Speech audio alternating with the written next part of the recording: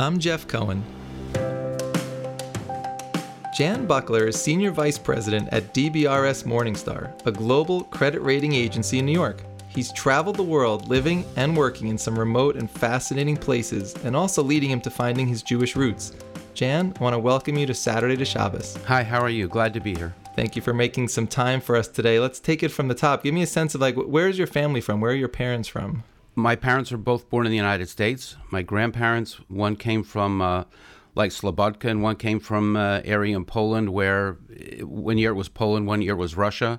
I don't have great information on every place they came from, but somehow they got to the United States and they got here before the Holocaust. Wow, and so your parents were both born here. So where did they meet and where were you raised? My parents met because my father's side of the family, I guess, had a function in a little town called Millis, Massachusetts. And when he was there, he got bored at the function, and somebody at the function said, hey, go up to this house 3 doors up, and I think there's a young girl there you might be interested in.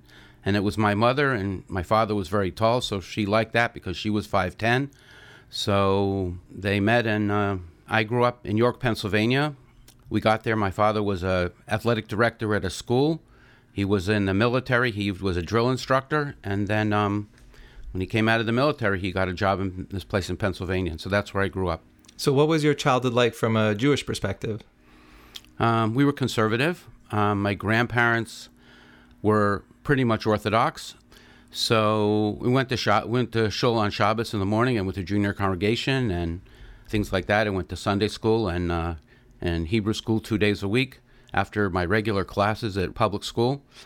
It was an interesting Jewish community, though, because on Sunday, everyone in the whole community went to the Jewish Community Center, and all of the grown men were addressed as Uncle Lenny, Uncle whoever, and the women, Aunt so-and-so. So it was very close, and they had a lot of games. So it really was a fostering of a Jewish community. But, you know, the religion that I practice now was nothing like what I was doing then. And how did you feel about Hebrew school in those days? Because I think back to my time and some of my friends when you're in 4th, 5th, 6th grade, and some kids love it and some view it as, oh man, I have to go to more school after school. How did you feel about it? I didn't enjoy it. I didn't think we were learning anything practical. I would act up in class, and I remember there were certain things we had that I liked that I would memorize because I liked it, but I remember visiting that Hebrew school after I graduated from high school, and I was impressed because the kids learned how to bench and they learned how to, say some other things like that. And we really, when I was there, we were just practice reading a piece of Tehillim or something. It just didn't seem practical. And did you end up having a bar mitzvah? Yeah, sure. I had a bar mitzvah. After the bar mitzvah, we went to the Jewish Community Center, like I mentioned, and we had cake, and I think I had some schnapps, which was fun. And it was pretty simple, but it was nice. Relatives came, and like that. So at that point, when you're around 13, for a lot of kids, that's the end of the line because there's not like a next step when you're in a conservative shul. So what was happening for you in those teen years and high school years post bar mitzvah? So pretty much I had to go to Sunday school until I think 10th grade. At the end of 10th grade, there was some process called confirmation.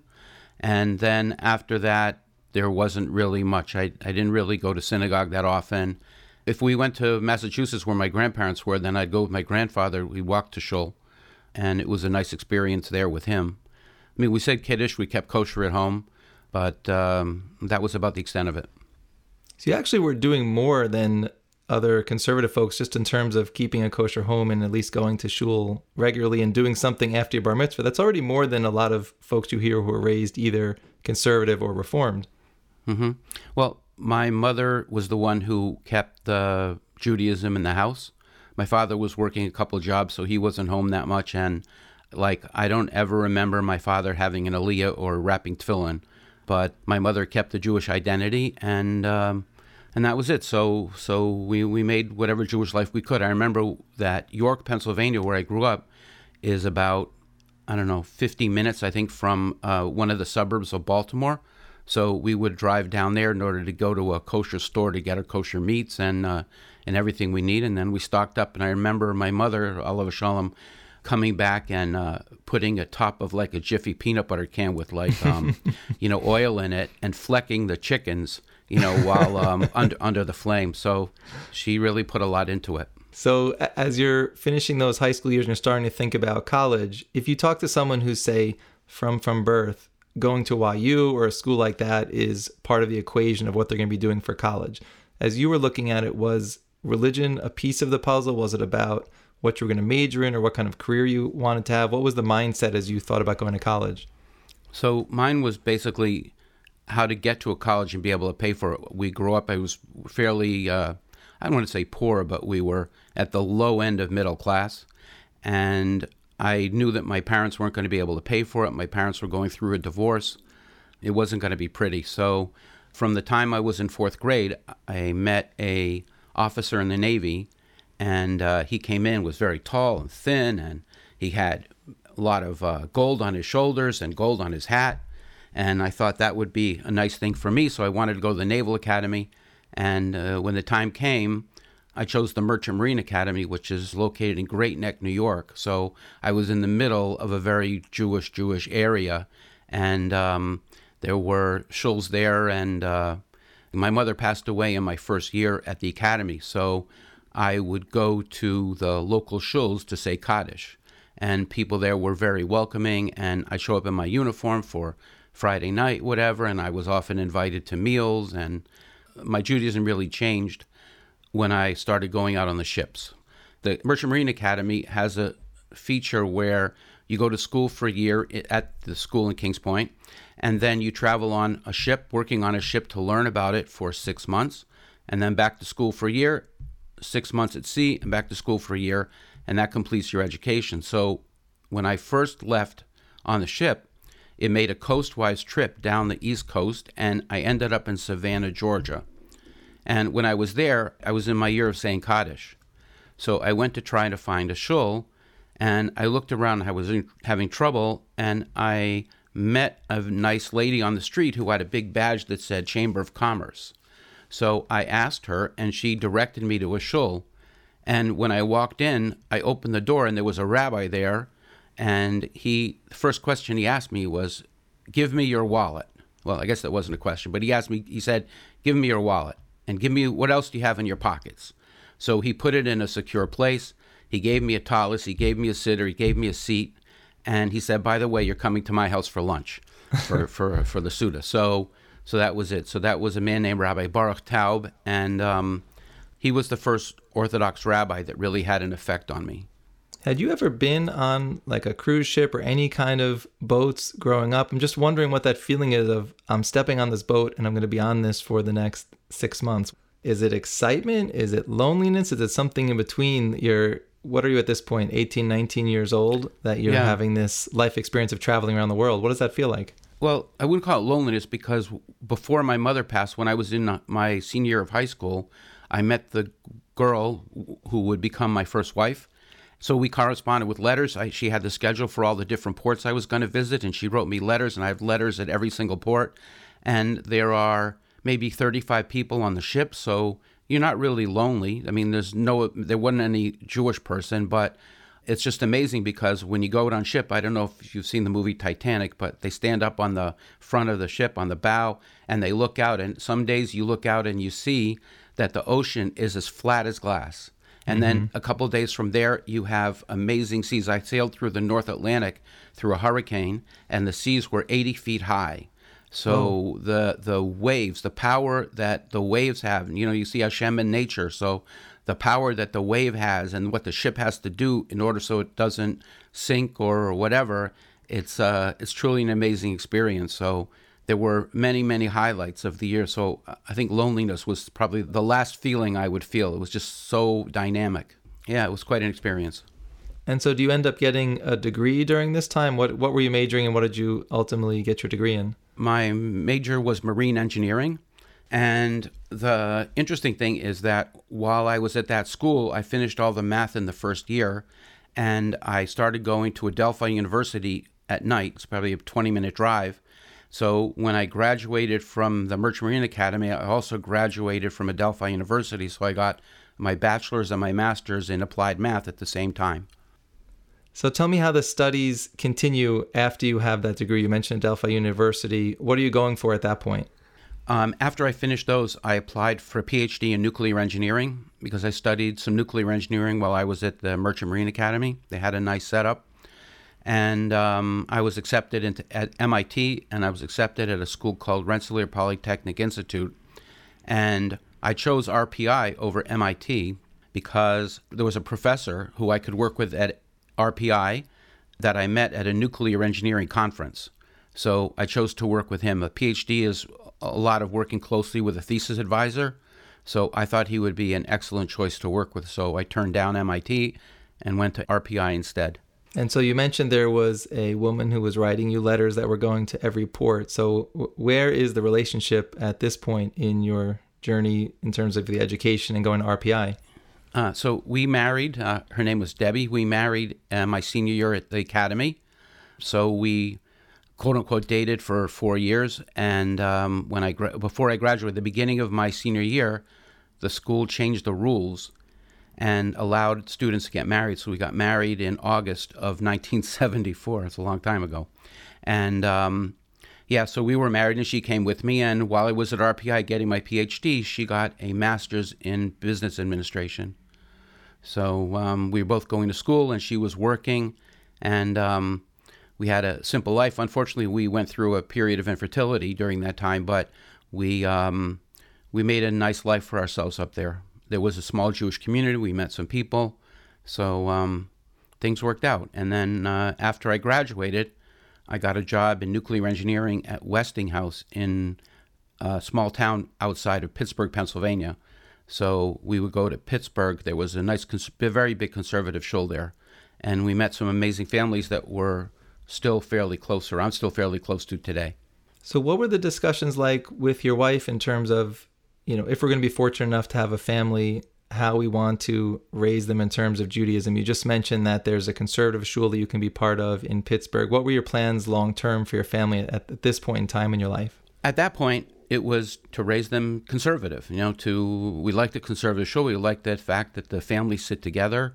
So we were pretty staunch in that kind of upbringing. My wife grew up Orthodox, but the town that she grew up in, people, it seems, didn't really invite each other so much for Shabbos meals, and everybody kind of stuck to themselves except when they came together at shul.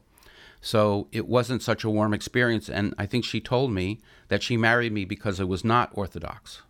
So that was our goal, to basically stay conservative.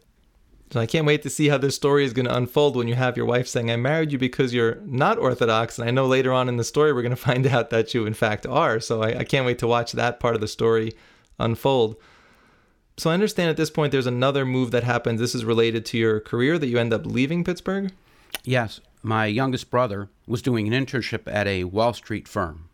And he came to visit me in Pittsburgh one time. And I was working on work that I absolutely loved, which was building nuclear power plant simulators.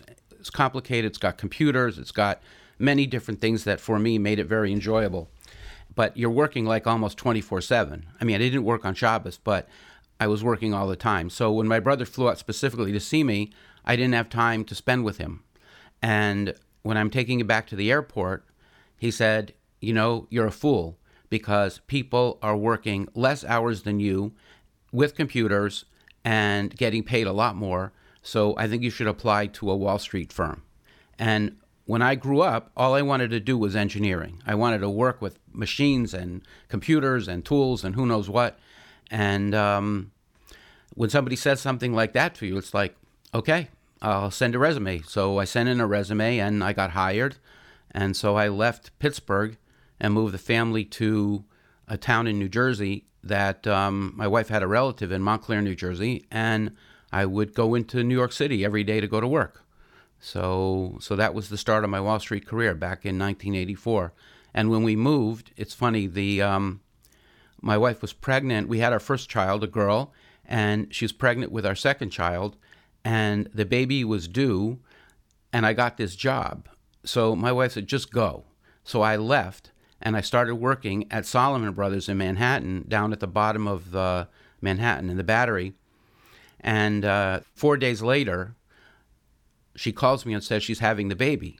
So now I have to try to get from New York City back to Pittsburgh. And the company that I worked for tried to get me a helicopter to get to the airport quickly and this, that, and that. But luckily I made it just before, maybe with an hour to spare before my son Joshua was born. So it was a fun kind of time. But we had 2 other kids then, and we were going to a shul, conservative shul in the town of Caldwell nearby. So our life was pretty good. I was active in the shul. My children actually were going to the Hebrew Youth Academy, which became Kushner. And so they started going to the Orthodox shul because we liked the kindergarten. And then once they were in the kindergarten, although we were conservative, we sent them to an Orthodox school because we liked the quality. And then they continued into the early grades. But it didn't seem to work out for us there because the kids were making fun of my kids. That said, let's eat what the goyim brought for lunch today, even though the school published a list of what you could have for kashrus, and we stayed with that ruling. We had a kosher home, and we stayed with that ruling. Different kids from different communities would say to my kids, let's see what the goyim brought for lunch, or things like that. So I had to pull the kids out of the school. That's really sad to hear, because you would think that kids, and certainly the adults at that school, are being told, our goal is to bring people into the fold, not turn them off from what we're doing here at school. And it would seem like the quickest way to turn someone off who's maybe at the beginning of becoming a little more Orthodox is to be making fun of them, mocking them, and making them feel ostracized from the community. So that must have been pretty painful to be experiencing that just as you're starting to explore it. It was painful, and plus, I was on the board of the school. I thought that they could guts it out, but bullying is bullying, and my wife was correct at the time that the best thing to do is to take them out. So they went to Solomon Schechter. What is your wife feeling at this point, who kind of came into the marriage saying, I'm glad you're not Orthodox because I didn't have like the best experience. Now she's seeing her kids have not great an experience in an Orthodox run school. What are her feelings at this point? Her feelings are, I want my kids to be happy. We didn't have kids for 7 years. We have 4 now, thank God. And the main thing is I want them to be happy and grow up with good lives and whatever. So if the school, just because the school is Orthodox, is not a reason to keep them there. If they're not happy and they're not doing well, then we have to pull them out. So you're in a conservative shul. The kids are now at a Solomon Schechter school. So there must be some kind of turning point that launches you from that baseline of what you're doing as a family to taking on something more. So what happens at that point? So it came time for Pesach, and when the kids go to school like that, or even Solomon Schechter, of course, usually the teachers give them a lot of like great projects to do for Pesach, right? So they come home with these folders, and the kids at the Seder are excited. They want to say everything. And besides reading the Haggadah, you can go for hours, just listening to all the great stuff that the kids prepared. So my in-laws didn't have such great attention span that they would want to sit there and listen to all of this.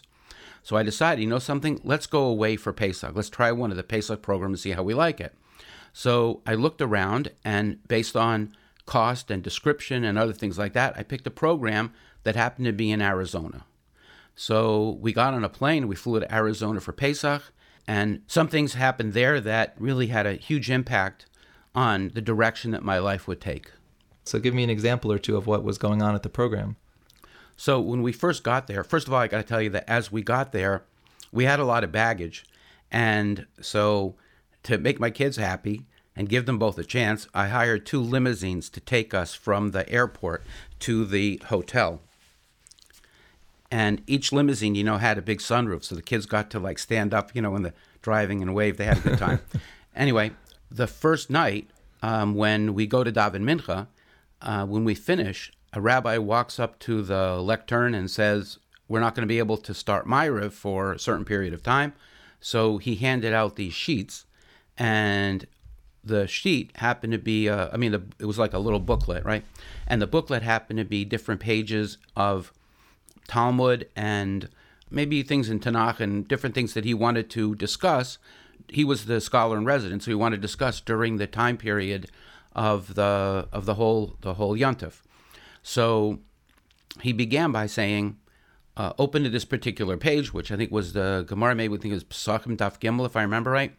And he says, what's the difference between Nisim and Niflaos? So he was getting to the point that Hashem, during the time of the plagues, made some of them within the scope of nature and some of them outside the scope of nature. So he bent the rules of Teva to do some of them. And Hashem, the rabbi was talking about how Hashem did these kind of things. Of course, we have like the hail being fire and ice together, things like that, where it's just outside of what we can really perceive. So he starts talking about Hashem's creation, and he starts using concepts of time dilation and Einstein and many different things from physics. And all of a sudden, my ears perk up because I just got my PhD in nuclear engineering. So I'm really enjoying this. And as a result of it, anytime this rabbi spoke, I made sure that I was at his shiur for the whole yontif. And so one of the shiurim that I went to was, he was giving a Talmud shiur, and there were some Bachrim from Switzerland who happened to be there. So I remember that he would say something, and then all of a sudden they would go, "Oh yeah, that's in Shabbos, Daf Lamed." Or he would say something, and they would just know where it is. And I couldn't figure out what they were really talking about because I had no exposure to Talmud at all. So the next year we went back, and the year after that we went back. And this same person, the same rabbi, was there for the 3 years. So finally, after 3 years, I got the notion to go talk to him about the concept of my learning Talmud. So he asked me where I lived, and he said that I should go get $10,000 together, and I could go to this one place, and they would help me and whatever. So the notion that $10,000 was a part of it wasn't so great to me. But during the time that I was there, I met a rabbi, and he happened to be the mashgiach. So the second year that we were there, we had Pesach with a family that we met the first year. And you know how they do it when you go away to the programs? You can be in a big ballroom, and they put the panels, they slide the panels and they make different rooms. So they have the big public Seder, and then they use the panels to make mini rooms, and they put different families in the mini rooms. So we got assigned to a room that was as big probably as a basketball court. And I don't know how that happened, but it just did. And so my family and another family with maybe together 8 children, so 4 parents and 8 children, had this size of a basketball court for our own room. When my children and their children came time to open the door for Eliyahu Novi, they opened the door and punked. This Mudget's rabbi is standing there. And you have to picture this. He has a folding table under his arm. He's got his food that he's carrying. I think he had something hanging from his shoulder. And he's looking for a place to make his own Seder. He was so busy with Gebruks and no Gebruks and everybody else's needs that as a mashgiach, he didn't get time to sit down to make his own Seder. He knew that this room was still the size of a basketball court and thought he would just go off in the corner and make his own Seder. So when my kids opened the door, they thought he's Eliyahu Novi. So he comes in, and all he wants to do is just go sit and make a Seder really quick. So I piped up, and I said, "No, you can't do that. We'll start again, and at least we'll be all together." And he says, "No, you really can't do that, because after all, we were at Eliyahu Novi." So he was very tired. So he sat down, he had something to drink, and he started telling us stories, and that turned into starting the Seder, basically almost over again. Whoever got tired went to sleep, but I think 4 of us stayed with him until 3 o'clock in the morning and, had his Seder. But I remember it was so good. So I stayed in touch with that rabbi. And when I came back to New York, we were supposed to meet at a restaurant. And this rabbi is wonderful, but he's always late. So while I'm waiting, I'm looking at the bulletin board. I'm bored. I don't know what to do. The bulletin board has a sign, Partners in Torah, learn any topic, and it had a phone number. So I called up and I said I wanted to learn Talmud. So they told me to go to the shul, the Young Israel on 16th Street, and they'd have a rabbi there. And so with that rabbi, once a week, I started learning brachos. So that was my first introduction, actually sitting with a Talmud with, my own Rebbe and trying to go through. So I want to back up one moment to Arizona, because clearly you're getting inspired and turned on by what you're learning, and it's connecting to what you've studied, and you're so inspired that you've now taken on learning yourself through Partners in Torah. But at the same time, you're in a conservative shul, your kids are at Solomon Schechter. So where on this point is your wife and kids kind of catching up to how you're starting to feel about this? They are not with me. I tried to do it. I figured I have to work on myself before I'm ready to go tell my family and my children, or even ask them if they would consider coming along with me. I figured I have personal development that I have to go through, so I tried not to do anything that would change how they have to do things at this point. I was going to learn once a week, so that's not really impacting my family at this point. So you're doing the learning more from an educational perspective. It's not so much about I'm learning things and I'm going to change personally my level of observance or my family, or are you making some personal changes yourself beyond the learning that you're doing? You hit it on the head with the first part of it. It was more to see what everybody's doing, what's it talking about, what is the Talmud, what kind of things does it expose you to. I didn't know enough at that point to be able to say, I'm interested in changing my life. But let me jump ahead a second. So I switched jobs and I ended up at a company called Chase Securities. And every day there was a person in a suit and a hat that would walk by my desk at lunchtime. And one day I asked him, hey, what's your name? Where are you going? So he said his name was Jay Pernikoff, and he was going to daven mincha at the Aguda. The place that we work was right across the street from 84 William Street, where the Aguda used to be. And so Jay and I would go to daven mincha at the Aguda, and we would go early, maybe 10 or 15 minutes, and we would sit in the lobby at the Aguda and talk about the Parsha, and then the doors would open, and then we would go in and daven mincha with everybody else. When the doors opened early, and the whole table was packed with food. So they invited us in, and when I went in, they gave me a seat, and the food was great. They had a nice lot of desserts, and I don't know if you've ever been to like the Russian tea rooms or the in Brighton Beach. You know how they have the platters, multiple platters stacked up high? So they had platters stacked up high like that, and I love to eat, so I figured better say thank you. So I asked somebody get a mazel tov or a birthday or something, and they said, no, we're making a siyum, but I didn't know what a siyum was. So I said, okay, well, if I come back tomorrow, can we do this again?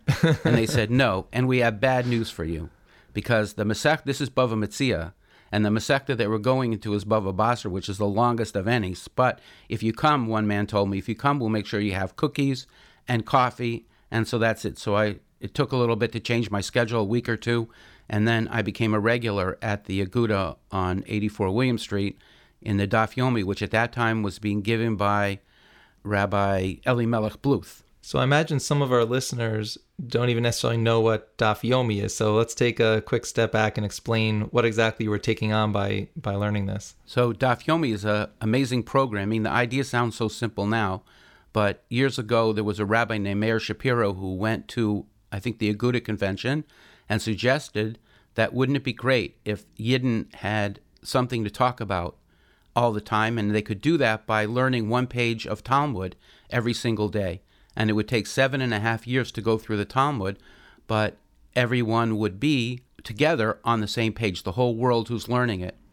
So I'll just jump ahead a second. A practical implication of that is that I'd be on the subway. I lived in Upper West Side before. I'm in Toms River now, but I lived on the Upper West Side, so I would take the subway to work. And I often would be studying Talmud on the way.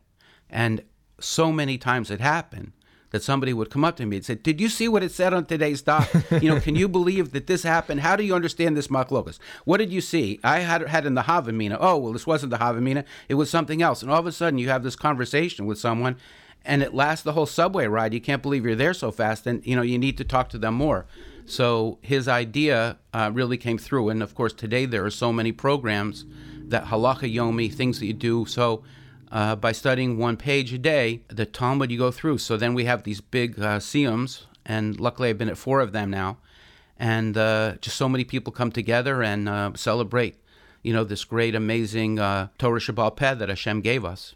Jumping far ahead, but staying on the same topic, I married a girl from Borough Park, whose family is Klausenberg.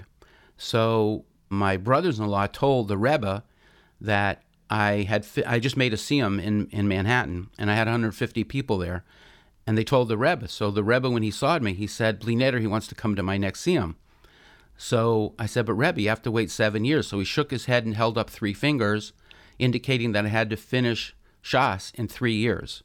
So I figured out where the Daf Yomi would be in 3 years, and I figured out everything that wouldn't be covered by Daf Yomi in 3 years, and I set myself a schedule. And so every day I'd learn Daf Yomi, and I would learn another 3 Amudim in order to make it go on the schedule. And I completed it in 3 years, just like the Rebbe said. So fortunately, the time when I completed it, I was looking forward to making the Siyum with the Rebbe, but COVID hit, and the Rebbe was in Invalis, so I'm still waiting to make my 5th Siyum, but I'm in my 6th cycle now.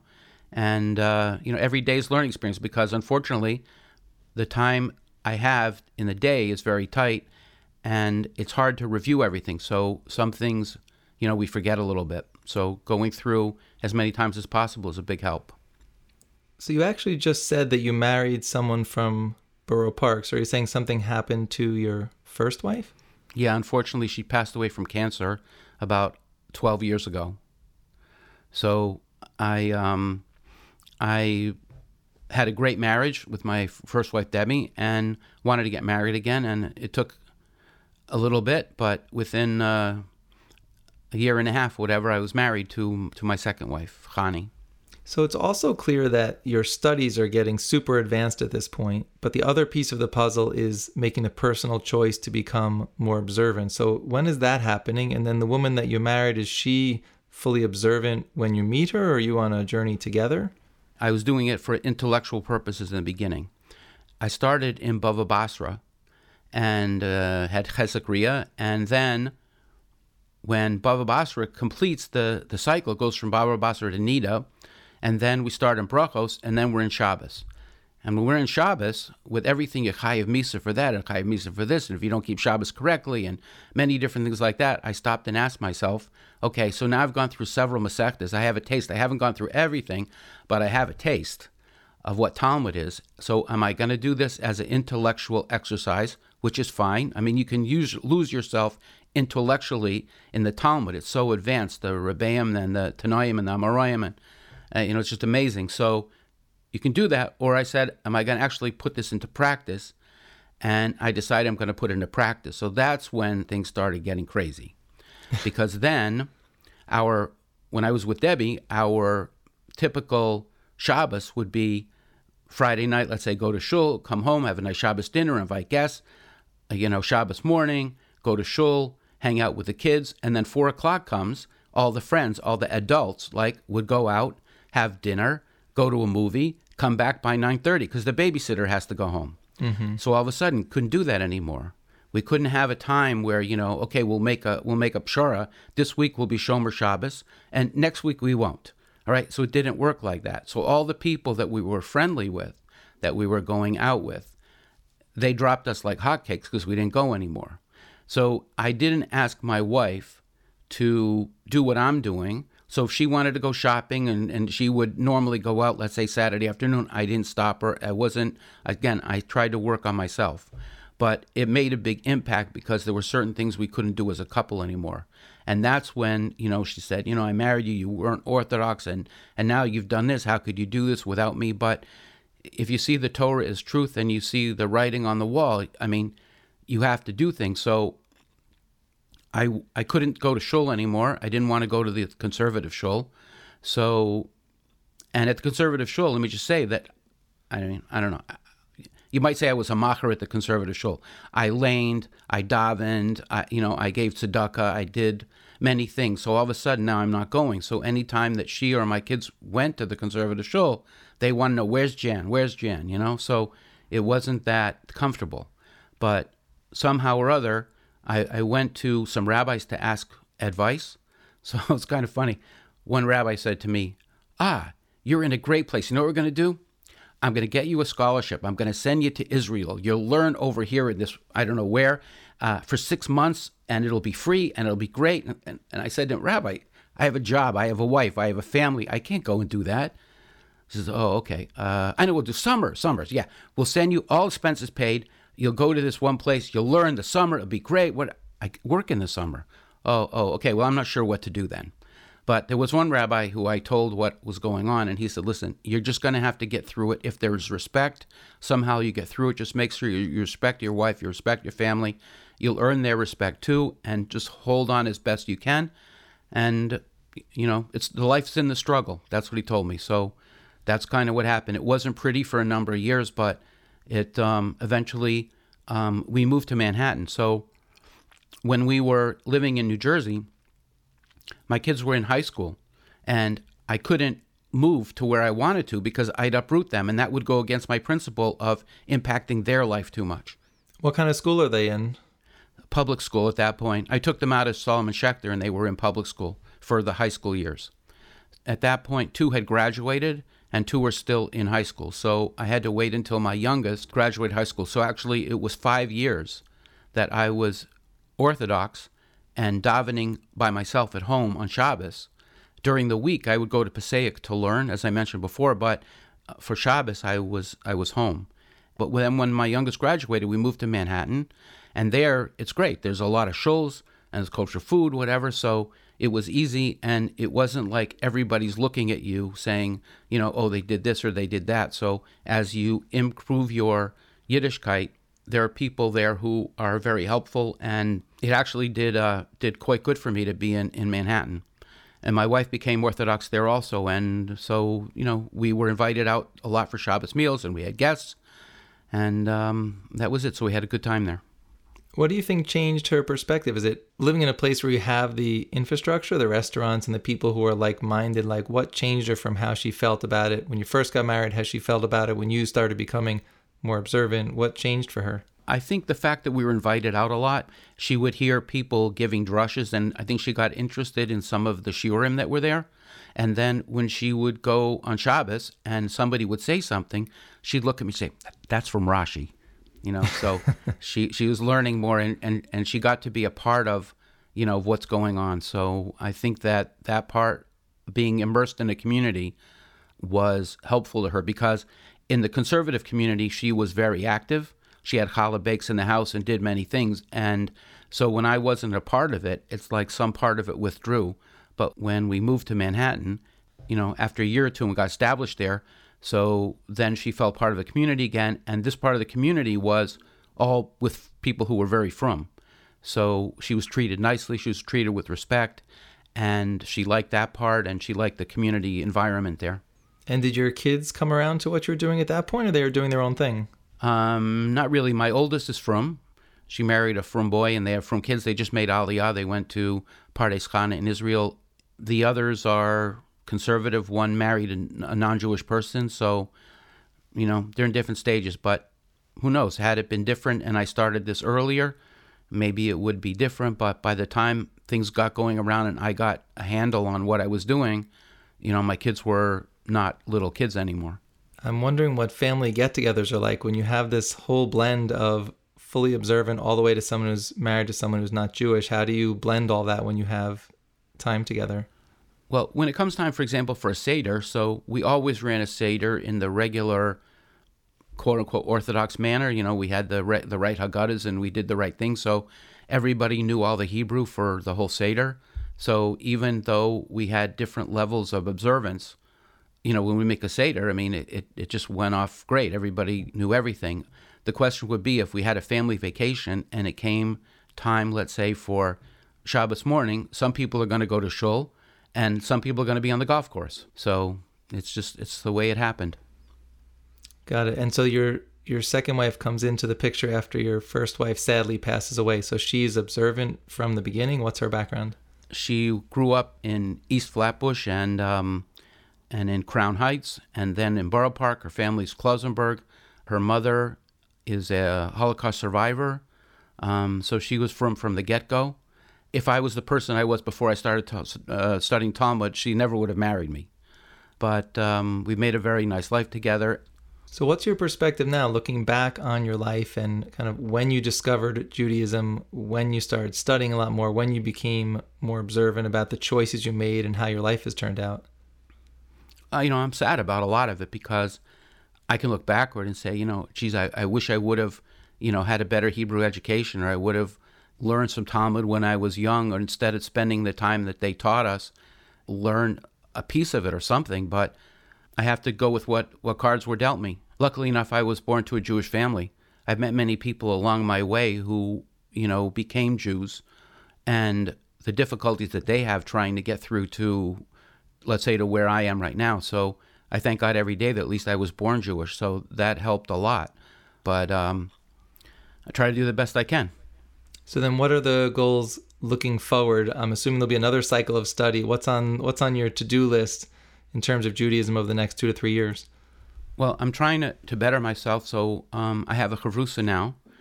Before I was paying sometimes here or there to try to learn more, but luckily somebody had Rahmanas on me from the shul and that I go to now. And so, in fact, we learned already this morning. So we try to learn at least 4 to 5 times a week. And we're studying Yoma and going through with a chavrusa and somebody you can really, dig in and argue with. Having that kind of experience, getting to get a taste of Talmud on that kind of level is just a joy. One of Chani's nephews became a dayan, and how he studies halacha a day, I don't know. So I guess I have to try to learn how to study halacha, but so far that hasn't been in the cards. So maybe that's going to be on the plate. But again, there's time trying to learn as much Talmud as I'm learning. We moved at the probably peak of COVID, like about a year ago, we moved to Tom's River. So I'm in a place now where I'm 6-minute walk from the shul. It's a Hasidic shtibel where we have spuddocks, shtreimels, hats, and no hats. Everybody seems to get along. I put on a shtreimel. I'm very happy here with it. All my brother-in-laws have shtreimels, so when it would be at the mitzvah tants, everybody used to be lined up in shtreimels, and I was the one wearing a hat. So now I have a shtreimel to join the crew, so I'm enjoying this phase of my life, and my wife is totally on board with it, so it's good here. You gave me the perfect lead into the lightning round of my first question, so are you ready? Okay. Do you think that Jan as a kid could ever have pictured that someday he'd be wearing a shtreimel? Yes. I didn't know what a shtreimel was, but we were in Israel one time when I was with my first wife, and I went to daven on the men's side, right? And I ended up at a bima that had people that were in shtreimels. And my wife's comment to me was, you always gravitate to the hats. Okay, and you mentioned you're in Tom's River right now, so what's the best restaurant if somebody's visiting you there? I don't know the best, but we ate a bun last night and we enjoyed it. What kind of food is that? It's a little on the fast food side. We had a baguette with schnitzel and some brisket and some veggies inside, and steak fries were very good, so it's nice. And so for someone who's just starting out, who's inspired by how deep you went into learning, what would you say would be a great first book or series for somebody to start with who's at the very beginning of showing an interest in learning? Well, that's a hard question. I would say there's a book called Genesis and the Big Bang, which is great. That talks about how Hashem created the world. Also, there's a book by Avigdor Miller, Rejoice, O Youth, that's very inspiring. And then I would say Rashi and Chumash and the Talmud. I mean, it's kind of hard because everybody's got a different personality. I don't know that what I did is going to be transferable, but I would say some of those things were very inspiring. And, being around the right people, I guess. Jan, I want to thank you so much for joining me on Saturday to Shabbos. Great. So happy to be here. Saturday to Shabbos is produced by Gary Wallach. Our executive producer is Rabbi David Pardo. Our theme music is by Paul Uden. To learn more about us, please visit tachlismedia.com. That's TACHLIS media.com. Tell us what you think about what you've heard, or suggest a story we should know about by emailing shabbos@tachlismedia.com.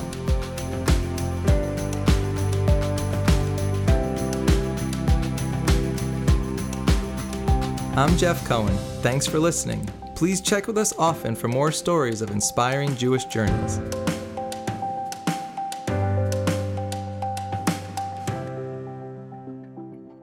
Saturday to Shabbos is a Tachlis Media podcast.